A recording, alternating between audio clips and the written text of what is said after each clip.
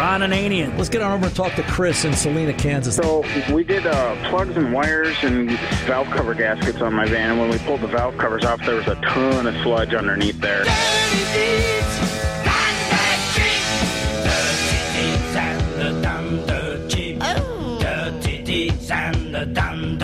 The Car Doctor. The ugly part of this job is dealing with the oil pump.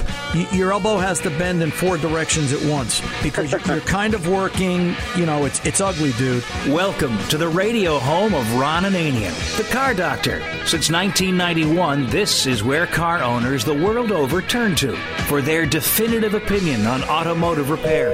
If your mechanic's giving you a busy signal, pick up the phone and call in. The garage doors are open. But I am here to take your calls at 855-560-9900. And now, here's Ronnie. Hey, start your engines. Hello and welcome. Ron Ananian, the Car Doctor, here at 855-560-9900. That number again, 855-560-9900. More information about this radio show at cardoctorshow.com. Plain and simple, if you're new, we thank you. If you've been tuning in for a long time, we thank you as well. But this radio show is just about fixing your car problem.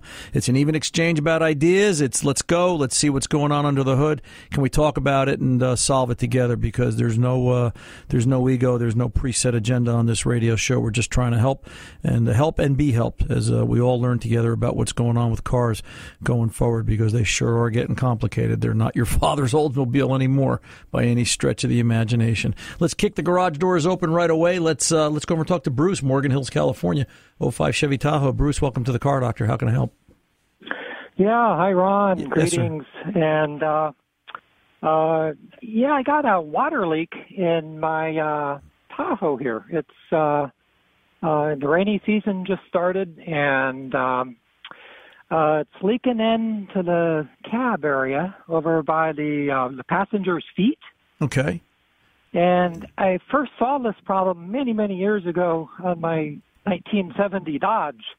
But, back in those days, it was coming in through the vent.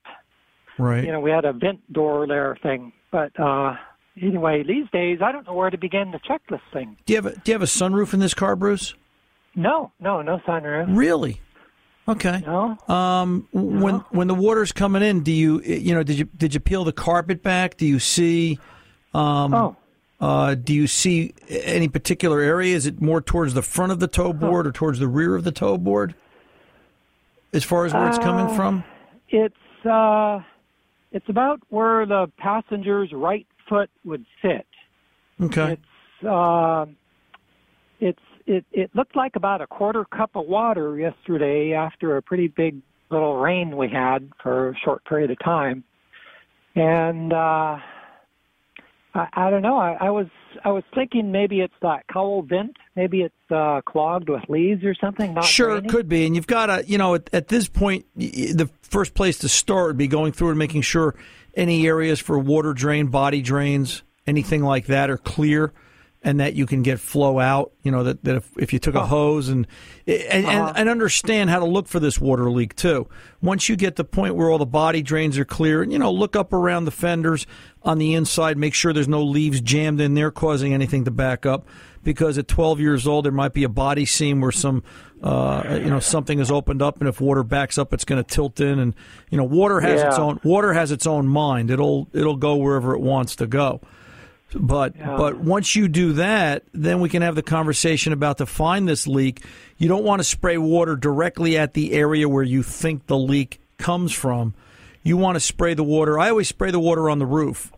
Make it rain, right? Make it rain. Make it natural effect. Because I've had cases where I spray water. Oh, I know it's leaking right from this spot. I'll spray water on that spot, Bruce, and it's bone dry. As soon as I move the water 6 inches above so it can kind of waterfall down, trinkle onto it, so to speak, right. It finds its path by natural flow and current, and all of a sudden the leak appears. So, in looking for this leak, that's how you want to start it. And maybe you want to go up a little at a time. Maybe this is leaking in the A-pillar where the windshield sits. Maybe there's a problem with the sealer under the trim, or maybe there's a problem with rust. I don't know what the actual body condition looks like, or what it may look like under the trim that you can't see it. But, maybe you work your way up the A-pillar and maybe there's a piece where the windshield seal sits that all of a sudden it's not sealing like it shouldn't. It's finding its way in. And, to that generates a question from me. Has the windshield ever been replaced? Yep, I knew you were going to ask that, Ron. Yeah, it has been replaced. I think it was about 5 years ago. Okay. And, but, we've been in a drought out here for quite a while. And last year we really made up for 7 years of drought in one season. So, but I don't remember it leaking like this last season. Right. So, well, don't get hung up on that, brother. It's my dead dog that wasn't dead yesterday died today. It started now for some reason, and when you find the leak, you'll know why. The other question I've got is: has anybody taken off the passenger side front door panel recently? Has anybody done any work in there? No.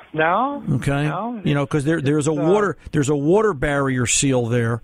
The plastic door panel, there's a plastic seal underneath the door panel, and I've seen cases where if the drains in the door get clogged, it will fill up and let water trickle in. So it looks like it's coming from that footwell area, but it's coming from the bottom corner of the door and seeping in under the carpet and the sill. So take a close look at that too. Yeah, good point. Yeah, all right. It could be coming from an unlikely place. Right. And it's coming from an unlikely place. All right. Yeah. Other than that, there's not much else there. I would make sure that the AC drains, the evaporator drain isn't plugged. And, just to settle the argument so that if we know the case gets any kind of water in it, it will drain out.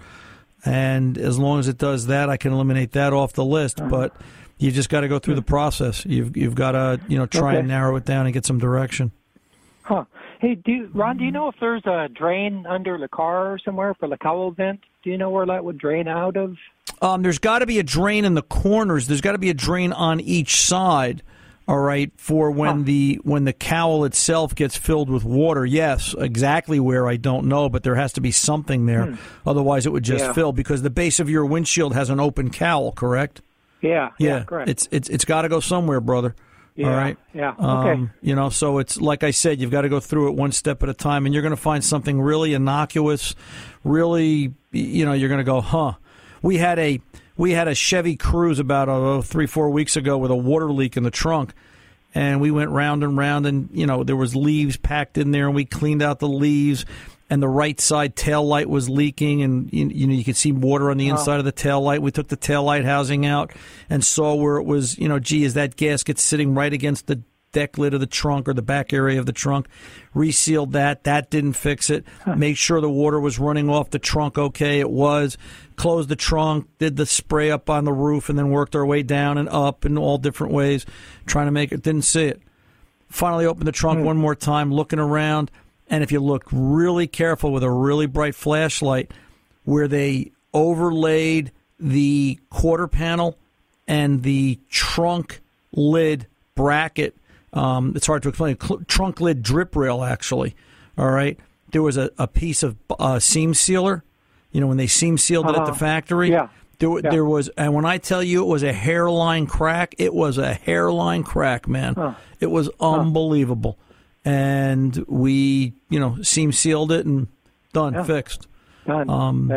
So it's. Let me ask you this: does this car have any roof rack on it or anything up top?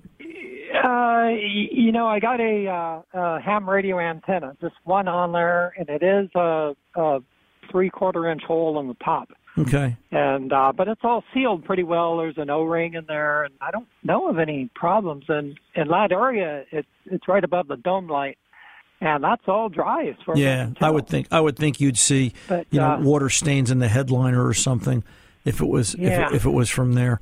So looks good. Yeah, no, I agree. Okay, well, I agree. All right, that gives you for the idea. The flashlight's a good idea, and just the running water. I'll try that, and I'll look for that cowl drain there. Right. I mean, if you've got access to it and you really get stumped, if you can find a repair shop that's got a smoke machine, sometimes you fill the cabin with smoke and just watch and wait and see where the smoke comes out.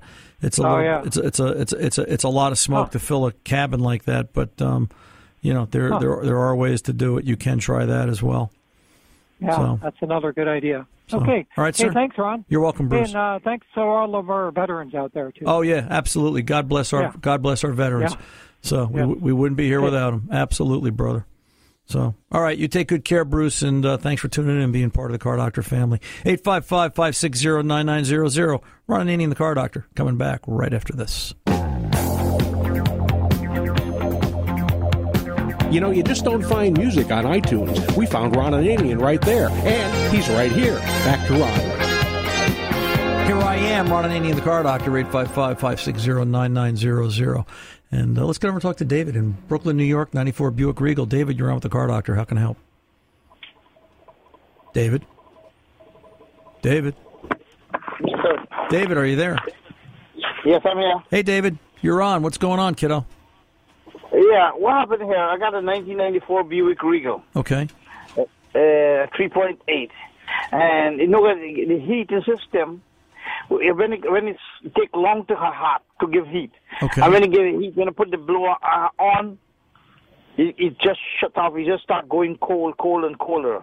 Okay. The blower, but the fan blower works okay, correctly? You have all the speeds? Yes. Okay. So the engine comes up to temperature. It takes a long time to come up to temperature? Long time. All right. Now, are you basing that on how long it takes to get heat, or are you watching a gauge on the dashboard? No, basically according to the heat I get in the car. No heat in the car. Coming Okay. very low. Cold Okay. heat. All right. Cold and hot. So let's forget about the heater for a minute. Let's just talk about the engine. How do you know the engine is coming up to temperature? The engine gauge don't come up high. No. It doesn't come up high. No. You don't give heat. If the gauge go up, I get a little bit heat. Right. But the gauge stay cold. The gauge always stay cold. Right, but the gauge is, you have a gauge and it stays mostly to the low side. All the time, yeah. All right, Most so of the time. so you're not going to get heat out of the car until you get heat built up in the engine. So first thing we do is have to talk about that. Likely a bad thermostat, and I think that's pretty simple. That's this could be I've changed the thermostat already. right. I'm And the sure same you problem. did. Okay. As long as it was a good quality one. So do we have a thermostat issue? Are the cooling fans running properly? Do they run all the time? Yes, it run good. No, Yeah. the cooling fans themselves, David. This has electric cooling fans, correct? Right, and the two cooling fan in front of the engine. Right. Are they running all the time, or do they stay off No. until the engine comes up to temperature? No, right, they come off and on. Okay. So then the next question I've got is, I don't want to look at the gauge. I don't want to listen to the heater core. I'd like to get a physical temperature measurement out of this engine before we go any further. Do you have the ability to hook up? This is a 94, so this is old school technology. Do you have the ability to hook up a scan tool of some type and look at engine temperature that way? How hot is this thing? There's got to be a way, or how about this? How about we just go back to basics? If you let this car sit and idle for 8 to 10 minutes, on a day like today, it's going to be tough, but you let this car run for 8 to 10 minutes, that upper radiator hose should be warm. Should be warm almost to the point of uncomfortable. The radiator hose get warm. Normally, even if it's cold, but it don't give heat. Right. The car doesn't give heat. Right, but the upper radiator hose, does it get warm? Is it uncomfortable to touch? Not uncomfortable to touch, but it get warm. Okay. Not hot. All right, so if let me ask you this then. If the radiator hose is warm, if you go to the two heater hoses, all right, the two heater hoses in the back there, if you touch one of those hoses should be roughly the same temperature as the radiator hose if we've got circulation. Yeah. All right. One if not both. Do we have good temperature going in and out of the heater core? See, there's a couple of things I think is going on here. One, I don't think the engine's building enough heat. I don't think the engine's getting warm enough. All right? And the only way we're going to verify that is to actually measure it. Either we're going to use a scan tool, or we're going to use a thermal gun, or we're going to use an infrared gun. We're going to use something to measure heat. How warm is this engine getting? If we want to assume that the engine is hot enough, okay, then we've got to talk about the heater core. Go to the two hoses. One's going to be the inlet, one's going to be the outlet. One's going to be real hot, the other one's going to be cooler because the heat's been given off in exchange in the core. Do you have that? If both hoses going into the heater core are cool, all right, then we've got a circulation problem coming out of the engine. We have to figure that out. Now, one thing nobody really knows about with these 94s, this generation GM car, there's usually a restrictor that is in the heater inlet tube. All right? These usually flowed water so fast through the core, the factory decided they had to slow it down, and they put a small restrictor inside the tube itself. Okay? If the heater hose has ever been replaced and somebody threw that restrictor out, that's a problem. I've seen that. And I've also seen where if the restrictor itself gets clogged because the system's got some contamination in it, you won't get flow through the core. Okay. You with me? You get me? Yes, yeah, I got you. Okay, and then the last thing, have you tried back flushing the heater core? No. Okay, so, you got a couple of things to try here. First and foremost, I want to know how hot is this engine getting. Forget the gauge. Maybe the gauge is broken. Maybe it's inaccurate. We don't care. I want to know how hot the engine's getting. This engine has to produce at least 160 to 170 degrees of temperature by itself in order to produce adequate heat. And I'm being generous here. All right? Most engines really are going to run between 180 and 210. But I want to see 160 to 170 minimum. All right? To get any kind of heat out of this. I'd love to see 180 to 210, like I said. That being said, I want to know what the temp is. I want to know how the heater hoses feel. I want to know, do the heater hoses, how they feel in comparison to the upper and lower radiator hose. All right? This is a field game. All right? We want to, where is it? We've got four corners here. Upper and lower hose and two heater hoses. 1, 2, 3, 4. Do they feel equally the same? Where's it hot? Where's it cold? All right? If the two radiator hoses feel good and the inlet to the heater core feels good, but it's cold or cool coming out, I'm willing to bet the heater core is restricted or that restrictor on the inlet to the heater core is clogged and it's not allowing enough flow. All right? And so we've got to take a look at that. And then last but not least, take a look at the radiator. Obviously do this when the engine's cold. What's the inside of the cooling system look like? How corroded or cruddy is it? Or is it spotlessly clean? Because what you see in the radiator is going to be reflected in what you'll see in the heater core itself. Okay? Last thought. If the heater hoses are hot, if the radiator hoses are hot, if the engine's producing good heat, we can't rule out an electronic issue, a blend door problem, something on that side of the dashboard causing it. But in order to get there, I've got to know what the engine temperature is and work my way out. So you got some homework, David. Do that and give me a call back next week, 855-560-9900. Ron Ananian, the Car Doctor. I'm coming back right after this.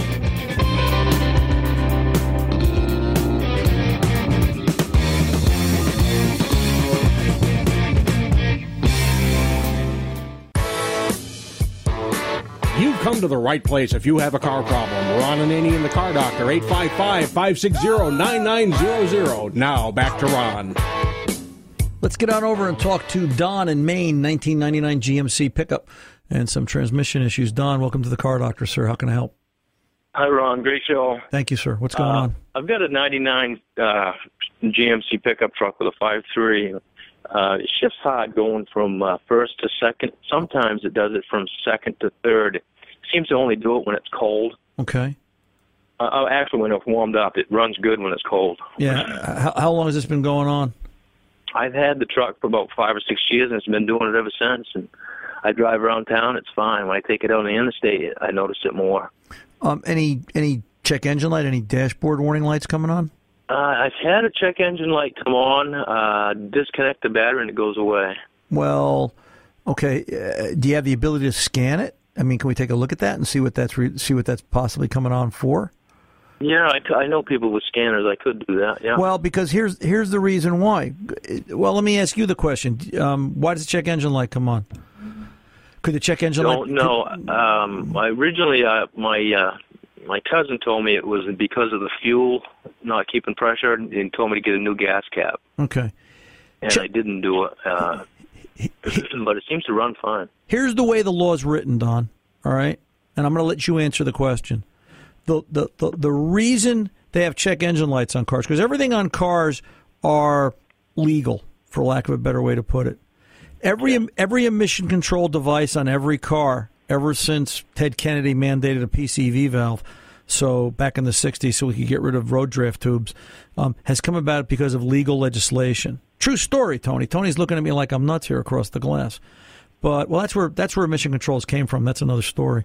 But the Clean Air Act states that beginning in model year 1996, vehicles are going to be equipped with a check engine light that will light up anytime vehicle emissions exceed 1.5 times the legal limit of whatever that vehicle is supposed to put out or not put out.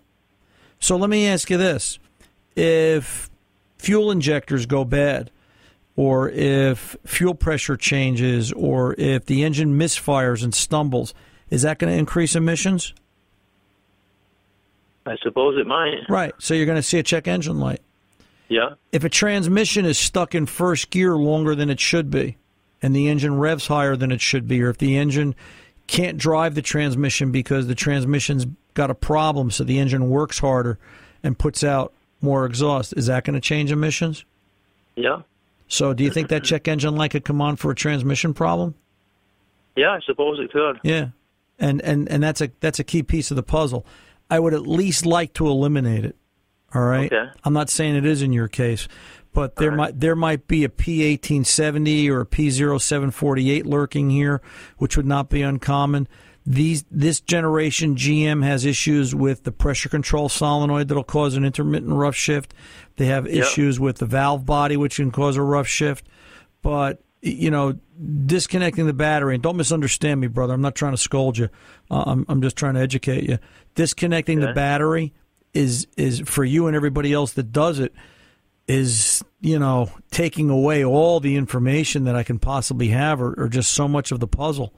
There's just so much information there. And, my bigger concern is on a 99. 99's a very basic animal compared to today's cars. But if somebody rolled a 2017 into the shop and said, hey, I had a check engine light on, but I disconnected the battery, and now can you tell me what's wrong with it? Oh, my gosh. It's like, working on the Wright brothers to the space shuttle. It's just such a difference in the amount of technology that's present on today's cars for that check engine light when it's on. So the next time it comes on, let's get it scanned. I don't want an OBD2 scan. I mean, you can, but I'd like to see a manufacturer scan as well. All right. Okay. So, if all your friends have is a basic OBD2 scan tool, I'll take it. All right. But if you can, I'd like to see somebody go through a manufacturer scan, and let's just see what's there. All right. Okay. Obviously, I want to talk about trans fluid condition. I'm sure you're going to tell me it's pink and clean. Yeah, it is. Right. Yeah. There are some issues there. But like I said, short of that, why is that light coming on? Pressure control solenoids go bad and valve bodies go bad, and then other than that, there are internal issues in the trans. But I can't take you there until I know why that light's on. Okay. I can get a scan. Yeah. I mean, I've also seen cases where engine performance codes, mass airflow sensors, for example, on this particular vehicle. I've had cases with dirty mass, and I'm not telling you to go out and clean the mass airflow sensor. I'm just saying, I've seen dirty mass airflow sensors affect the way the engine puts out power, which affects how the trans operates, which affects trans line pressure, which affects shift point. So it's all working together now. It's all part and parcel of the same thing. All right. Okay. So let's get it scanned and talk maybe next week. How's that sound? Okay. Well, I'll have it scanned, and I know a guy that's got a Snap-on scanner, so perfect. It should work. Perfect. All right. So let me know, and we'll go from there. All right. Okay, Ron. Thank you. You're very welcome, Don. Thank you, and thanks for being part of the family. Let's get on over and talk to Ben in Rhode Island. 92 Volvo. Wow, a real car. Here you go. Gee, I haven't had a Volvo question, and I can't tell you how long. And we were just talking about this the other day. Here's a car. How many miles you got on this, Ben? Probably a gazillion. Yeah, over 350. Yeah, it's just broken in, brother. We were just talking about this. I was having breakfast at the deli yesterday morning, and one of the guys is telling me how he wants to sell his mother-in-law's car. It's a 90 Volvo 740 with a B230F. I said, it's only got 160,000 miles on it. He wants $500 for it. I said, dude, that thing is just broken in. You have no idea. It's like, holy schmoly. So I'm just waiting till the odometer goes around and then I have, 10,000 miles on it. It's a low mileage vehicle again. Yeah, right. It's a low mileage vehicle again. But they were. I'll tell you what. I got a lot of great Volvo stories, man. My kids grew up in Volvos. They went to high school in Volvos. They're tanks. That's the car back then. Not anymore. They kind of lost it after 93, 94. Volvo sort of lost their way, in my opinion. So, but anyway, what's your question, babe? What can I do for you? We have, I don't want to say abused this car, but probably have lapsed, some pretty serious maintenance items by, about a decade. I know that the timing belt is one of those.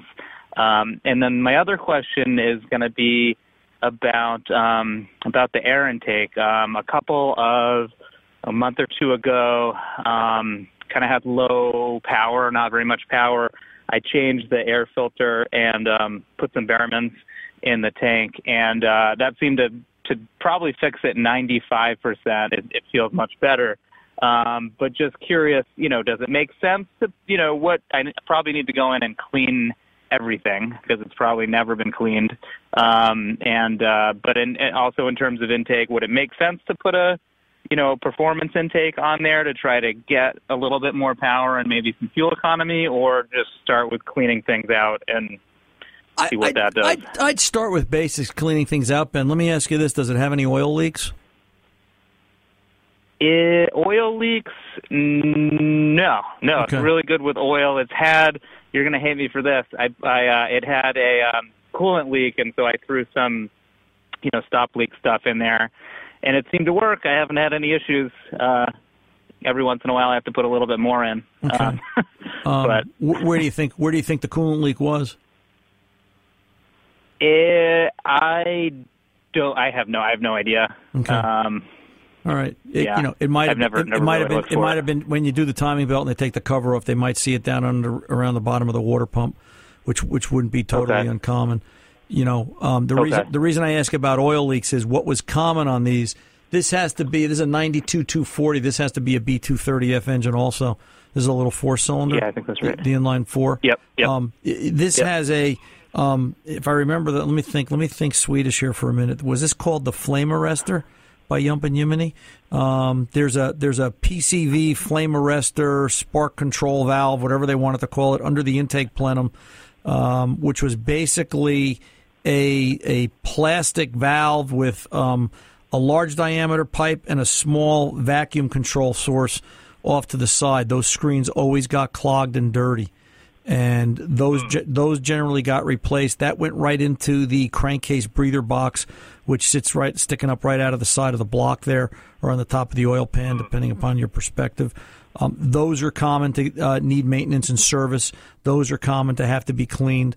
So I would definitely take a look at that. It's sort of tough to see. It's in that snake's nest of hoses underneath the throttle body, underneath the base of the intake plenum. But I would do that. I would also be wary of that if you're getting a lot of oil running down out of the throttle plate down. How was that air filter? Was that air filter dirty? Was it oil soaked? If it was, you've probably got a dirty spark arrestor or a dirty crankcase vent, PCV, whatever you want to call it. Volvo had a couple of different names for it, but I would make sure that's clean. I would also just be certain, I like the idea of the Berrimans. I like the idea of fuel system cleaning. Maybe do a fuel system cleaning at the rail if you can still get the line open. I think it's a 17 and a 14, and they usually seize together because they're just on there forever. They just never want to come apart. Make sure the throttle plate is spotlessly clean. One of the critical things on Volvos, like a lot of cars, but on Volvos it seemed to matter, was make sure it's got a real, I'm going to say it like this, a real Swedish thermostat. Thermostat's engine heat made a big difference in how these cars ran, and a good thermostat in these cars, a correct thermostat, correct range, really made these cars work really well. They had a propensity. They love to build up carbon, top of the pistons, so make sure engine temperature is where it's supposed to be. And like I say, top-end carbon cleaning is always a good idea. Call me back. Ben, call me back when this car gets 450,000 miles on it, and we'll make sure you get a badge from Volvo. I appreciate the call. 855-560-9900. The Car Doctor's coming back. Don't go away. Need to get your Car Doctor fixed, but you just can't listen right now? Well, go to CarDoctorShow.com for all of our podcast opportunities. And now, back to Ron. Let's get over and talk to Chris in Long Island, 2004 Jeep Cherokee. Chris, you're on with the Car Doctor. How can I help? Hey, Ron. Yes, sir. So great to talk to you. Thank you, sir. Long-time listener. Thank you. I can remember being probably 10 or 12 years old, driving around in my dad's 88 Bronco, listening to you on one of the AM stations out here, because I'm right out of New York City. Right. What a great memory. He's not around anymore, and I remember that so distinctly, listening to the Car Doctor. I'll tell you what, Chris, you made my week. Yeah. Thank you, brother. What can I do for you? I'm 36 now. Still remember that. So I got a 2004 Jeep Grand Cherokee, 160,000 miles, just broken in. Yep. Had it since about 30,000. Was actually my dad's. Went to my brother. Now went to me. Lots of parts over the years. Never had a check engine light, though. So ironically enough, of course, today I'm going to get a state inspection, so New York State emissions inspection. Right. And it flips a check engine light. Now, this is the first day that it's been super cold. We were 26 degrees this morning. So I pulled the code. It's a P0155. Says something about an O2 sensor, but then I checked some forums, and they're talking about wiring versus an O2 heating element, and I'm just not sure where to go. Okay, this is a 2004 Grand Cherokee, Chris? Yeah, 4-liter, the inline. Okay, P0155 is O2 sensor related. It's Bank 2 Sensor 1. It's telling you there's a heater issue. And, there's a lot of things it can be. I would tell you be careful and be wary. Just make sure the fuse that powers the circuit didn't pop, and I don't think it did because you're not saying anything else isn't working. Usually I see more than one fault code when I get a blown fuse in a 155. It's usually a 135 and a 155 together. There are some issues with resistance value across the O2. And I'll tell you what, sit tight a minute, Chris. Let me pull over and take this pause. I don't want to rush the answer. Stay right where you are and let me come back. I'm Ron Ananian, the Car Doctor. We'll be back right after this. You've come to the right place if you have a car problem. Ron Ananian, the Car Doctor, 855-560-9900. Now, back to Ron. Hey, welcome back. Ron Ananian, the Car Doctor. I want to remind everybody this hour we're giving away a Diablo Sport Predator 2 from the folks over at Diablo Sport. Find more information at diablosport.com, so you want to stick around for that. Let's get on back to Chris from Long Island, 2004 Jeep Cherokee P0155. Chris, you're still there? I'm here, Ron. So listen, P0155 is usually an indication we get past wiring and open circuits and fuses and things like that. We're usually dealing with a bad oxygen sensor. This is going to be Bank 2 Sensor 1. It's the upstream O2. All right. And one of the easiest ways to identify what sensor is what, this if I remember right, is a 4-sensor system.